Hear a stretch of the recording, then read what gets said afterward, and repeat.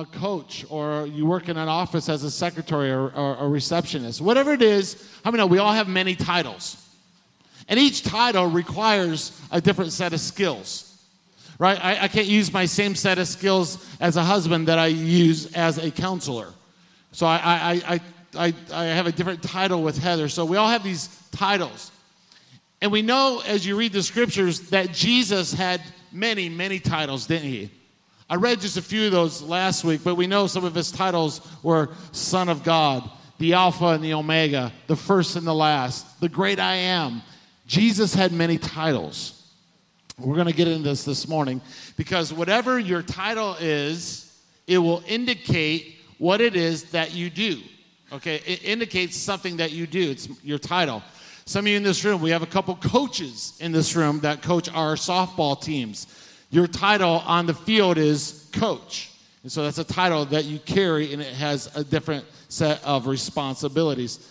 Jesus' most famous title, the one that defines him the most, though, is Jesus the Christ. Say that with me. Jesus the Christ.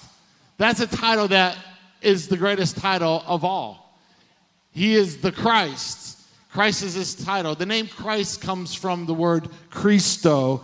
It's a Greek word which means anointed one. So he is the anointed one. Now watch this.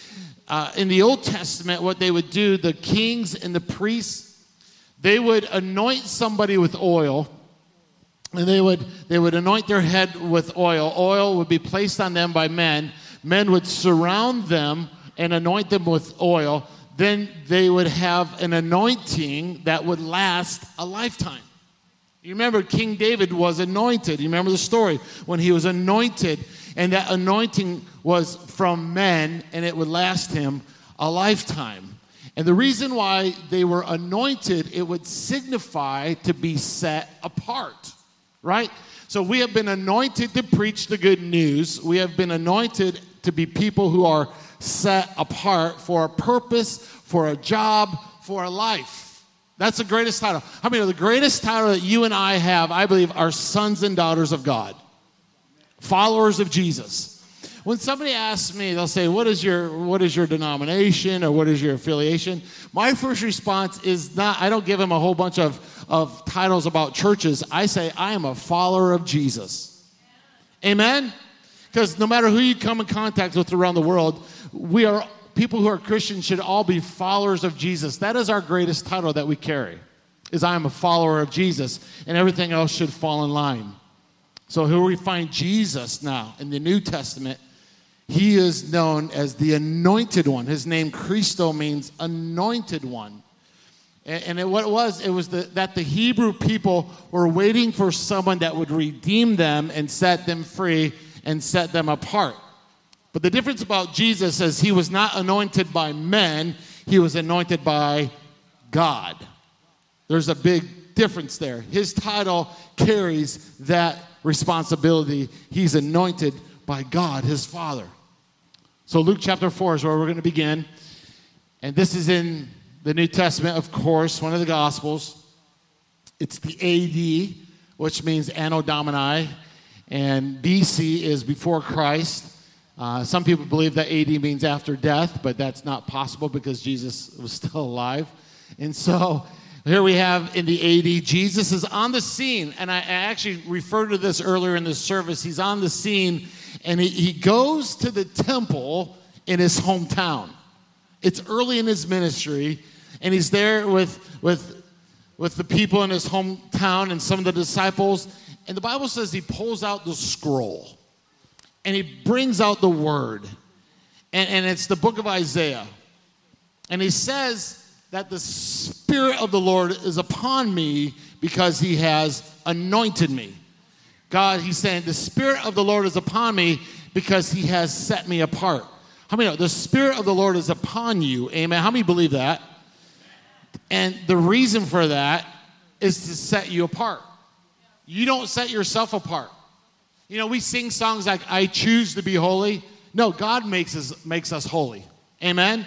He chooses us, and he sets us apart for a purpose bigger than what we thought we were living for. Let's read chapter 4, verse 14, and then we'll read a few verses. Then Jesus returned to Galilee, filled with the Holy Spirit's power. Reports about him spread quickly throughout the region.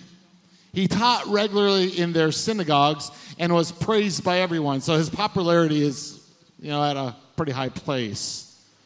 When he came to the village of Nazareth, his boyhood home, this is the part I read earlier, he went as usual to the synagogue on the Sabbath, which is we call Sunday, but it's really the Sabbath, and he stood up to read the scriptures. The scroll of Isaiah the prophet was handed to him. He unrolled the scroll, and he found the place where this was written. The Spirit of the Lord is upon me, for he has anointed me to bring good news to the poor. He has sent me to proclaim the captives will be released, that the blind will see, the oppressed will be set free, and that the time of the Lord's favor has come. He rolled up the scroll, he handed it back to the attendant, and he sat down with power, I believe. All eyes in the synagogue looked at him intently. Remember that his popularity had been growing, but here's the hometown boy, comes back, he reads the scripture, that the Spirit of the Lord is upon me. He's really saying, he's letting everybody know, the Messiah that you've been waiting for, it's me. I'm here. He's letting them know that he's the one, that his title is Anointed One. And he says, I have not come from an anointing from man, but I have come from an anointing from God. Christ is his greatest title. Amen? Let's get that right out of the way. His greatest title is he is Christ. He's come to save us. He's come to redeem us. And we all are in need of a Savior. Amen? Because we know that. Follow me on this. And 2 weeks ago, I did share some of this. I just want to remind you about this part. That God looked down on the earth. And a lot of people say, well, Pastor, the biggest need in America, we have an economy problem in the world, or we have economy problems. And so, but how many know God didn't look down on the earth and say, well, that's the issue. I'm going to send you an economist. God didn't look down on the earth and say, you need a psychiatrist, or he didn't look down on the earth and say, you need a politician. He didn't send us a politician. But what happened is God looked down on the earth, looked down on us, and he deemed that our greatest need, our greatest thing that we need was a Savior, because he looked down and he saw that man has a sin problem. And so what he did, God said, I'm not going to send you an economist. I'm not going to send you a political figure. I'm not going to send you all this. I'm going to send a Savior, because the greatest problem in the world is a sin problem. Amen? So therefore, he sent his Son as our Savior, anointed him to redeem us and to set us free from sin. Amen? And to be set apart from the things of this world. He sent us Christ the Messiah. So you say, okay, so you talk about AD BC, and how does this apply to my life? Listen, all of us in this room have if I say this wrong, it's going to be really bad. Let me reword it. We all have a before Christ. We all have a before Christ life. Amen? I caught myself there.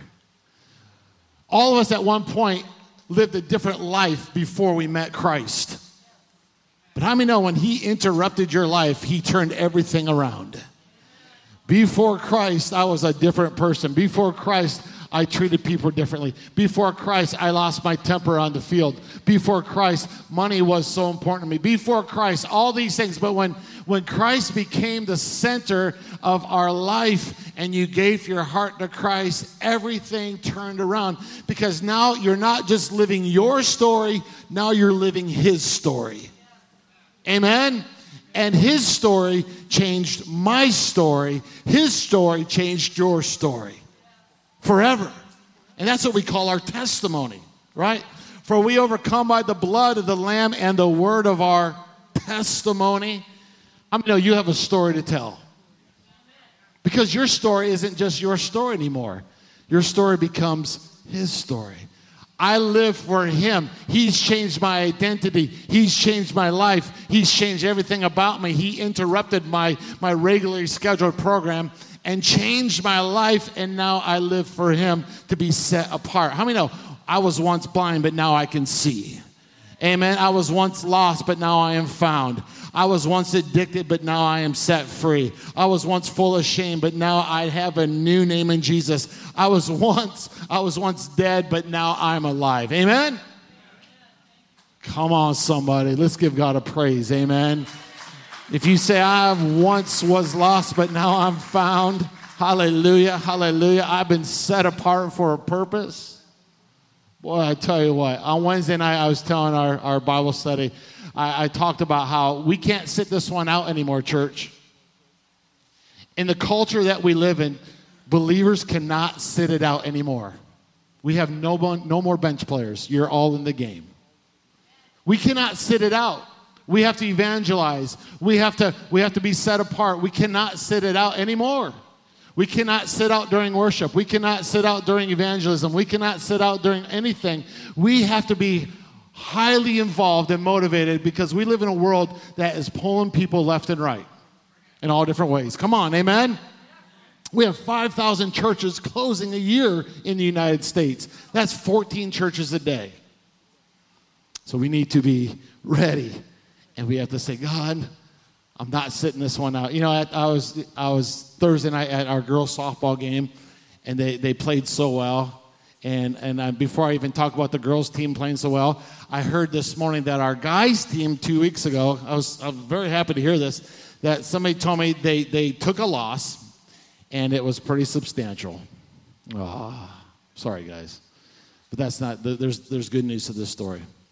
They took a pretty bad loss, and the pastor from the other church was there, and he told our team, our Harvest End guys, he said after the end of the game, he said, I just want to tell you guys, I have not seen another team that exemplifies a Christ-like attitude as much as you guys do. I'm like, that's what it's all about, amen? That's what it's all about right there, is being a light. And so Thursday night, I was at the girls' softball team, and I got to say, they always have a great attitude. They've won that award a few times for best sportsmanship and all that. But I was sitting there just as a fan, keeping score and doing my best, and it was a good game. It was real close. And there was a very close play at first base, very close. And it could have gone either way. It could have been safer out. And our girl, one of our girls was the one hitting, and she ran, and the ump called her safe. And I was like, yes, that's awesome, you know. And, of course, some of their fans were sitting close to me, and one person said, if this wasn't a Christian league, I would give that ump a piece of my mind. And I wanted, oh, Lord, thank you for zipping my mouth. Because how many know sometimes we just need to not speak a thing and just let the Holy Spirit do a thing? Amen. Come on, somebody. We don't need to stir the pot always. But I just sat there and I was like, oh, Lord, that's not why we're here. It doesn't matter that it's a Christian. We don't act a certain way because it's a Christian league. We don't act a certain way because we're in church. We don't act a certain way because we're around Christians. I don't want you to act a certain way because you're around the pastor. We act the way we act because we're Christians. And it doesn't matter if it's a secular league. We're Christians, amen? And we act a certain way not because of where we're at, but because of who we are. And we are set apart for a purpose, amen? Amen. All right. I'll get that off my chest. Done. Let it go. All right. So I want to share with you this morning just one of three. Just one of three. I have time for one. Of these amazing titles of Jesus this morning. And I want you to say the first one with me. He was a suffering servant. Say that with me. He was a suffering servant. So we read in Luke chapter 4 when Jesus was in his synagogue on the Sabbath reading from the scroll out of the book of Isaiah. And it's interesting that Isaiah himself mentioned Jesus. And this is 700 years BC, 700 years before the ministry or Jesus was on the scene. He was in heaven before he came. And so the prophet Isaiah began to write and prophesy 700 years earlier. And somewhere around Isaiah chapter 40 in this book, you'll find that he begins to lean towards the subject of suffering servants. And as people would read it, they might think that Isaiah was talking about the Israelites. As you read a little further, you might think he's talking more about himself as a suffering servant. But as you get to chapter 53, it becomes very clear that Isaiah was prophesying about one to come. And I want to read the verses in that chapter so that you can catch this. This is 700 years before Christ, Isaiah 53, starting at verse 4. Surely he, and we all know that he is Jesus, he took upon our pain and bore our suffering. Yet we considered him punished by God, stricken by him, and afflicted. But he, Jesus, was pierced for our transgressions. He was crushed for our iniquities. The punishment that brought us peace was on him, and by his wounds we are healed. Amen. We all, like sheep, have gone astray. Each of us has turned to our own way. And the Lord laid on him the iniquity of us all. Verse 7, he was oppressed and afflicted, yet he did not open his mouth. Amen. I know, like I said, sometimes it's good just to, don't need to always say something. And so he was led like a lamb to the slaughter. And as sheep before the shears is silent, so he did not open his mouth. But by oppression and judgment he was taken away. Yet who of his generation protested? For he was cut off from the land of the living. For the transgressions, this is Jesus the Christ here, of my people he was punished.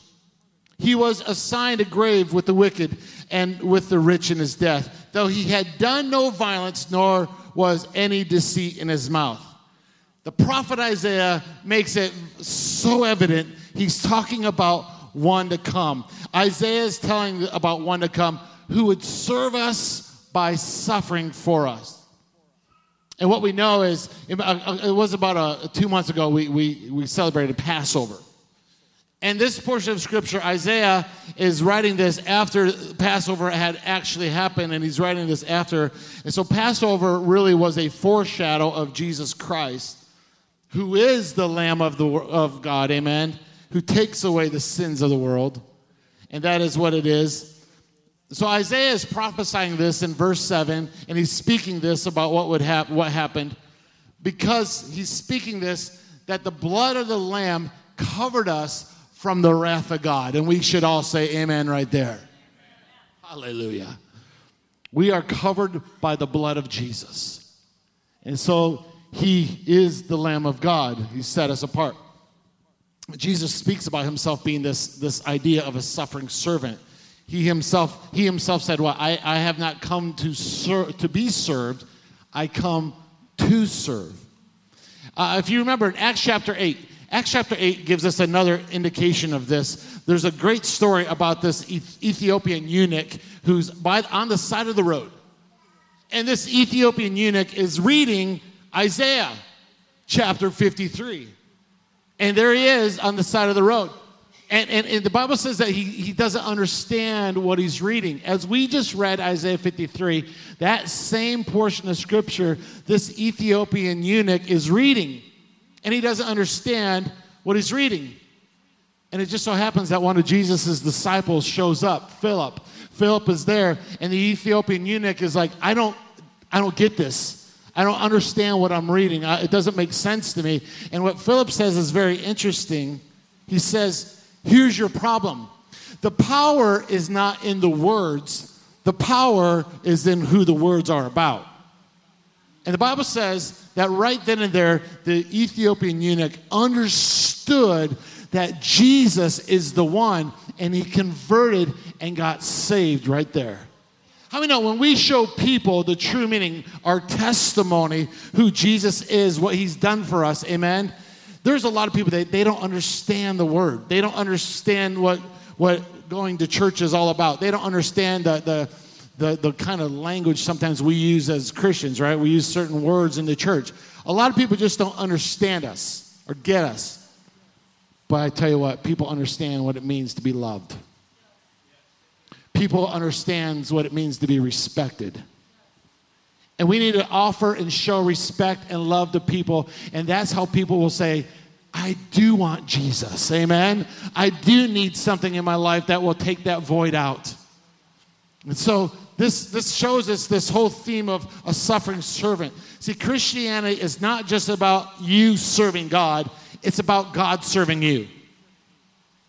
And if you ever try to outserve God, you will be miserable. Amen? Because how many know that will put you on a wheel of performance?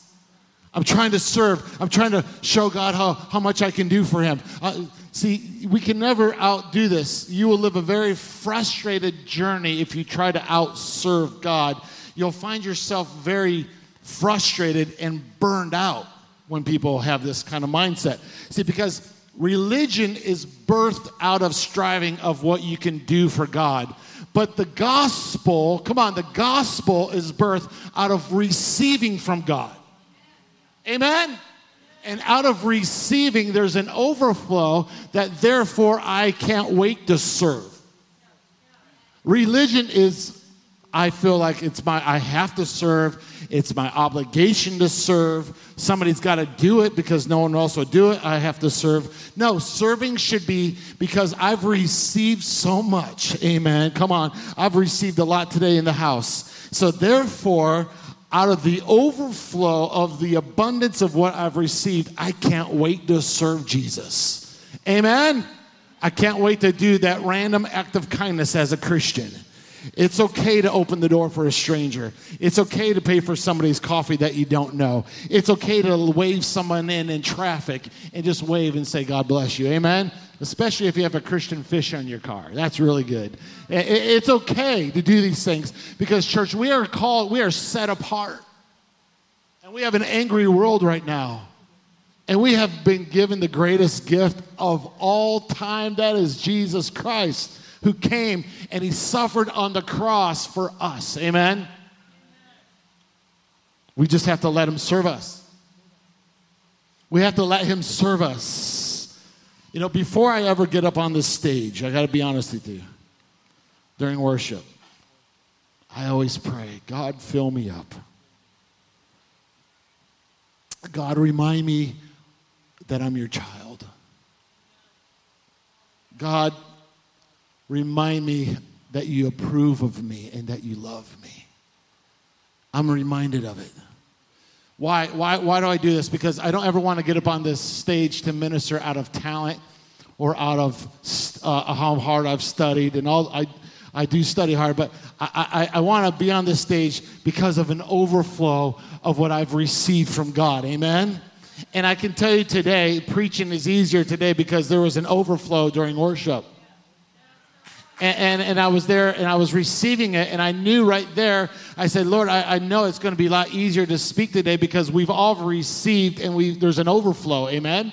And out of overflow, I want to give, I want to worship, I want to serve. That's why being a Christian is the greatest adventure ever, amen? It's not boring, it's not dry, it's not dull, amen?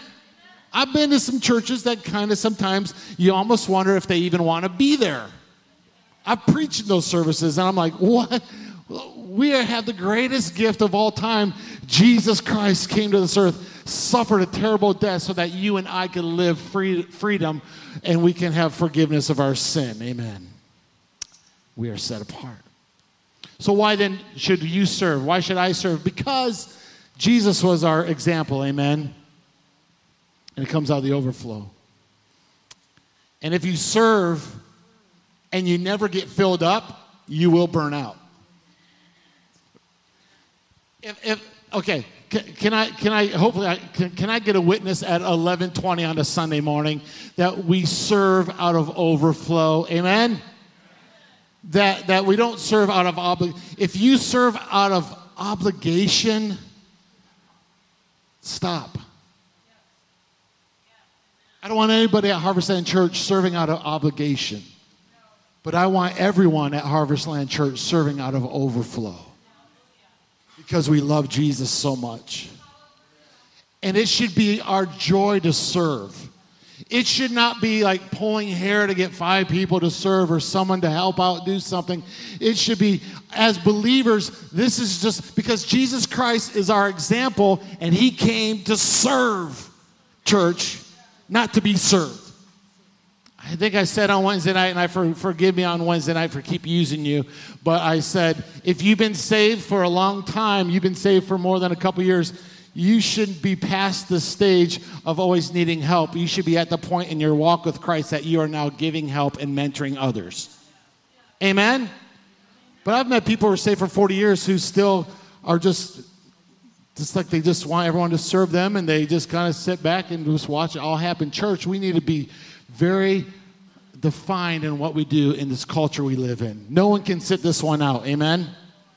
I'm speaking. All right, I'm going to close here in just a few minutes, but I need to read these last verses because Jesus taught this principle. This is the very last principle that he taught in John chapter 13 before he went to the cross. He did the greatest act of service and humility that we've ever seen. I'm going to ask Dean, would you come up here just for a second? He does not know this is happening. Will you just have a seat right here? You don't have to play the guitar this time, although you play it very well. What did Jesus do? I mean, he's been talking about that his time has come. He's been talking about that soon he will not be with them. He's been doing all these amazing things. And here he is, John chapter 13, with his disciples. Here he is at the end of his life. The greatest human to ever walk. He was 100% God and 100% man. And here comes Jesus. He gets down. Thank you. Oh, you're right on top. And he humbles himself. And now their feet were not as clean probably as yours, Dean. They were walking in the dirt and the dust and for miles with sandals on. They didn't have Bath and Body Works oils and soaps and lotions. But he got down, he stooped down, and he washed their feet, knowing that he would be betrayed, knowing that he would suffer a terrible death. I would have been upset. I've been like, one of you all is going to do something to turn me in, and I'm not happy, and I'm going to be mad. But not Jesus. He was a suffering servant. And sometimes we get so upset when things don't go our way. Church. We have been called to be set apart, to be an example, to love people. Are you willing to wash someone's feet? Would you wash a homeless person's feet right now? Scrub them. Get in between the toes. Give them a mani-pedi. Well, let's see. Heather, where you at? A mani-pedi. It's for the feet. We'll make it for the feet. Thanks, Dean. And I wanted you to get that image in your mind of what Jesus went through and what extremes he went to prove his love. John 13, verse 1, let's read it. It was just before the Passover festival. Interesting, right? Passover festival, the Lamb of God is there. He is the Passover meal. It's awesome. Jesus knew that the hour had come for him to leave this world and go to the Father. Having loved his own who were in the world, he loved them to the end. And I want to say he's there with his disciples. Most of his disciples were teenagers. Most of them. These are young men who probably just were like full of like, we're ready to take the world. And they didn't know it's about ready to end. And they would be given the Great Commission. Verse 2, the evening meal was in progress. And the devil had already prompted Judas, the son of Simon Iscariot, to betray Jesus. Jesus knew that the Father had put all things under his power and that he had come from God, right? His title, Jesus the Christ, the Anointed One. And he was returning to God. So he got up from the meal, took off.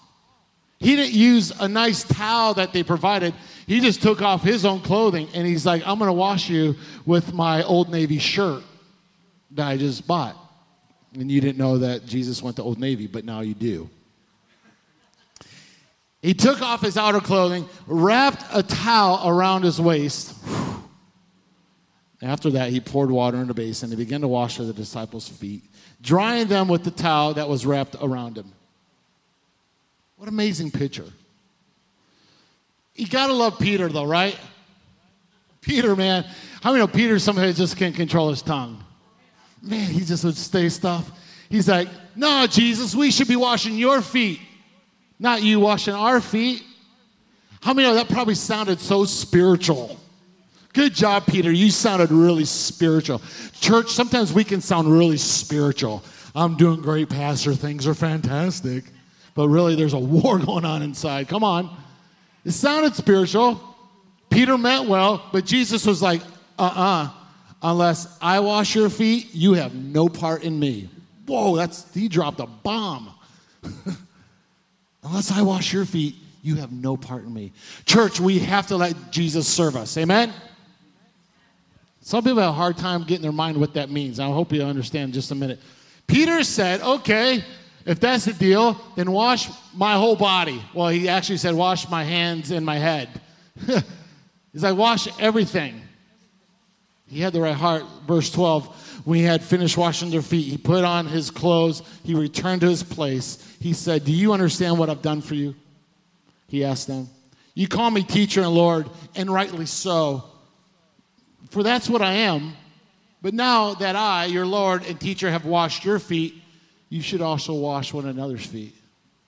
Jesus said, I want to serve you so that you learn to serve others. He said, let my example show you how to treat people who are lost and broken and hurting. We have a gift, but church, we have a responsibility to tell people about the love of Jesus Christ because your story became his story when he turned your life around. Amen? And if that's the truth, we need to live that way. Verse 15, I have set you an example that you should do as I have done for you. Very truly, I tell you, no servant is greater than his master, nor is a messenger greater than the one who sent him. Now that you know these things, you will be blessed if you know them. Who in this house wants to be blessed? Gosh, I want to be blessed. I want you to be blessed, my family to be blessed, this church to be blessed, our missionaries to be blessed. We have to serve. Jesus is modeling a suffering servant. And what Peter was missing is what a lot of us miss. Jesus doesn't wash our feet for hygiene, although we might need it. Jesus washes our feet to demonstrate holiness. And I want to take this a step further because some of you might have missed it.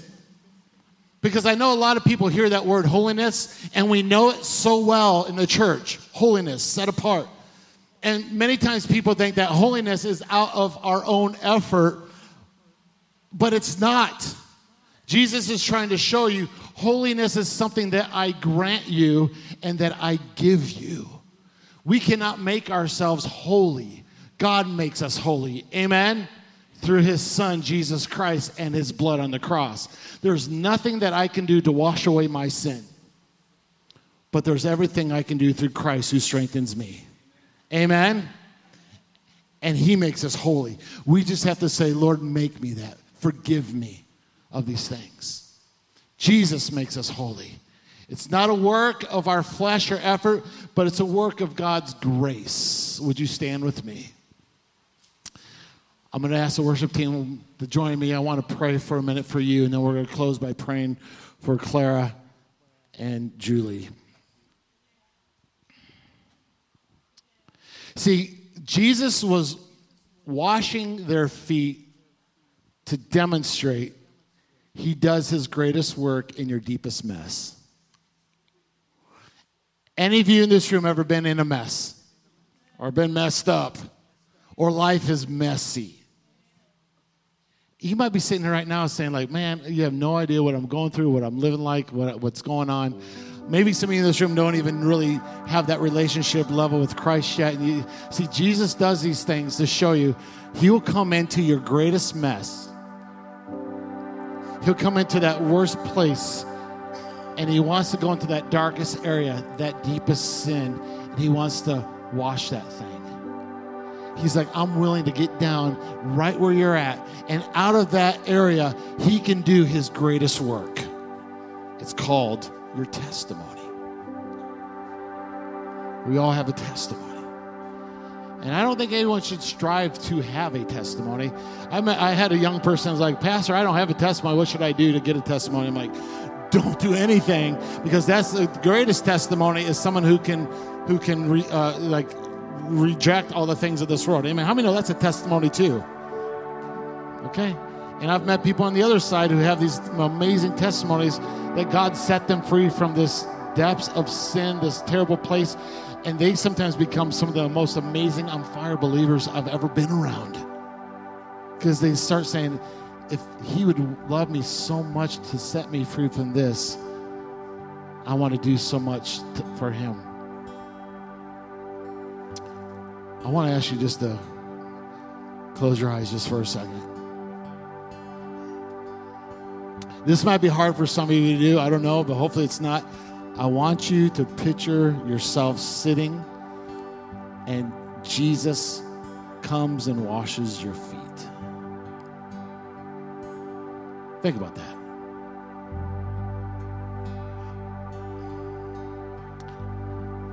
And as he begins to wash your feet, it's like the sin and the shame falls off.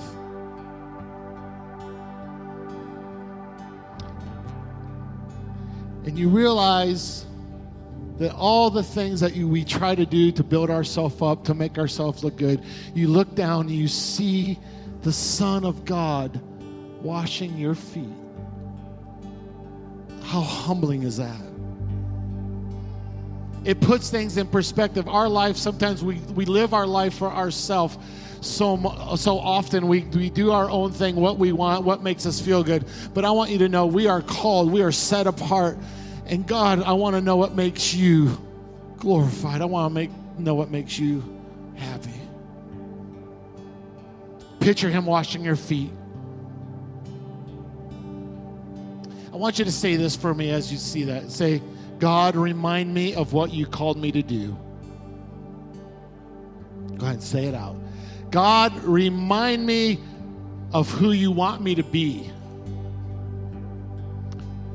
God, remind me of what it means to live for you. I'm ready to receive your forgiveness and serve out of the overflow. Thank you, Jesus, for forgiving me. Hallelujah. I say that all the time. God, remind me of who I am. God, remind me of my purpose. God, remind me of what it means to be a husband, a father, a son, a friend, a Christian. Let me get back to the cross and be set apart from this world. God, you make us holy. You set us free. And I want to close with this illustration story. I don't want to ever take for granted that everybody in this room knows Jesus personally. I felt led to lead this story on Wednesday night, and I feel free to tell it this morning as well. Very short. But I had a young man in my youth ministry. And for all these years, I was his youth pastor. Matter of fact, I was there for all of his high school years and junior high and elementary. I was there a long time, and I got to know him. His dad was an elder at our church on the worship team, just awesome. This young man became one of my youth leaders. Matter of fact, I promoted him to, he was part of our worship team, and he started leading some of our worship team, our youth band, and he became one of my right-hand guys. And I'm like, man, this kid is awesome. He's just a great guy. He would do anything for you. And later on, when he was about 20 years old, one time, me and Pastor Keith Harris and him and this young man named Mike were out just talking. He said, hey, Pastor Pete, Pastor Keith, I've never given my heart to Jesus. Man, I was like, are you kidding me? You look, if I had to draw a picture and explain what a Christian young person should look like, you're one of those people I would say, that's one. He's like, nah, I never gave my heart to Jesus.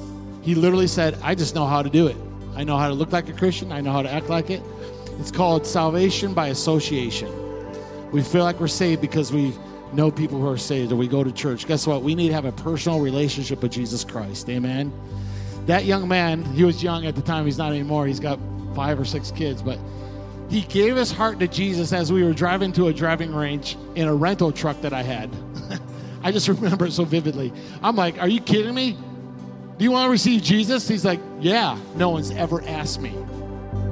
I'm like, what? He's like, yeah, I've been to camps and stuff, but no one's personally ever come up to me and said, do you know Jesus? I'm like, do you know Jesus?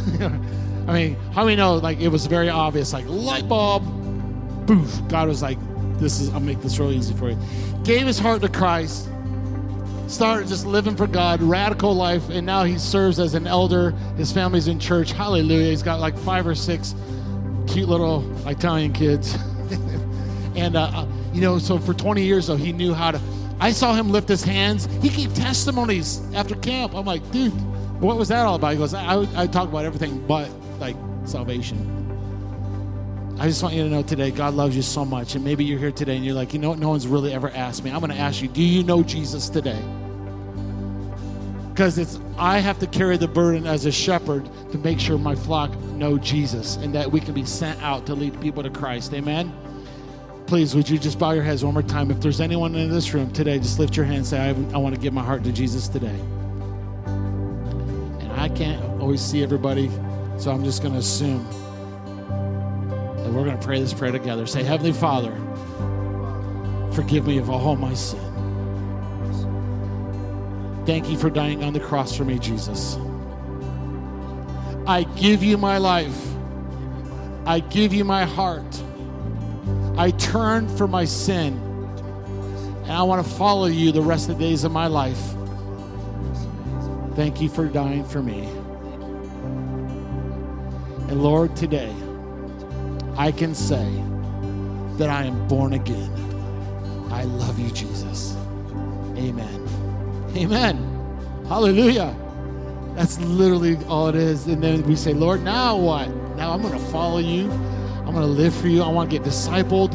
I want to get in the Word. And maybe I'm talking to everybody in this room that's already on board with me. Guess what? Then this is practice for leading others to Christ. Amen. And say, now what? We have a book on the foyer coffee bar called Now What? It's called, if you want to know what's next, read the book. It's right there. It's free. There's a whole bunch of them. Lord, we love you. We thank you for this amazing day. Oh, God, it's so good to be in your house. May we take these words. May we take this worship. May we now live out. May we live out our purpose. We live out the journey together of being Christians and families and friends and parents and kids, Lord, and just enjoying this great life together that you've given us. Let us soak in every day your beauty and your glory in Jesus' name. Amen. Remain standing. I'm going to have Clara, would you just come right here? And Julie, would you join me up here? And Pastor Devin, will you join me? She is very connected to Trinidad. And I'm not sure if my wife, she might be helping out in one of the classes. Let's see her. Okay. Yeah, go ahead and come on up. So, the Bible says many are called and few are chosen. These two have been called for a time to minister wherever the Lord sends. I know Julie has made many trips to Uganda, and God's still working on that, and there's more trips coming. But God opened up a door for her to go to Trinidad last year with our group led by Pastor Devin. And so she met some amazing people, including Sister Sandra. So she's leaving soon for Trinidad. So we want to pray over her for safe travels. And Clara has said yes to a month's, what's it, Taste and See? It's called Taste and See. And it's a month journey. Where are you at? I can't quite see. Emily, are you back there? Oh, there you are. Okay. Emily did that back in the fall and came back in December. Well, she did something different, but it was 3 months. And Pastor Devin did something along those lines as well when she was younger. So Clara, I'm excited to see when you come back. You already have a lot of fire, but she's going to go to the next level. Julie, you're going to go to the next level. Amen. Let's pray over them. Clara leads tomorrow. We'll pray over you first because she leaves tomorrow. We're excited for you. And God's going to do amazing things. Would you just stretch your hands out to her? And would you join too? Let's pray over her. Either one of you feel led to pray for her. I feel like saying that.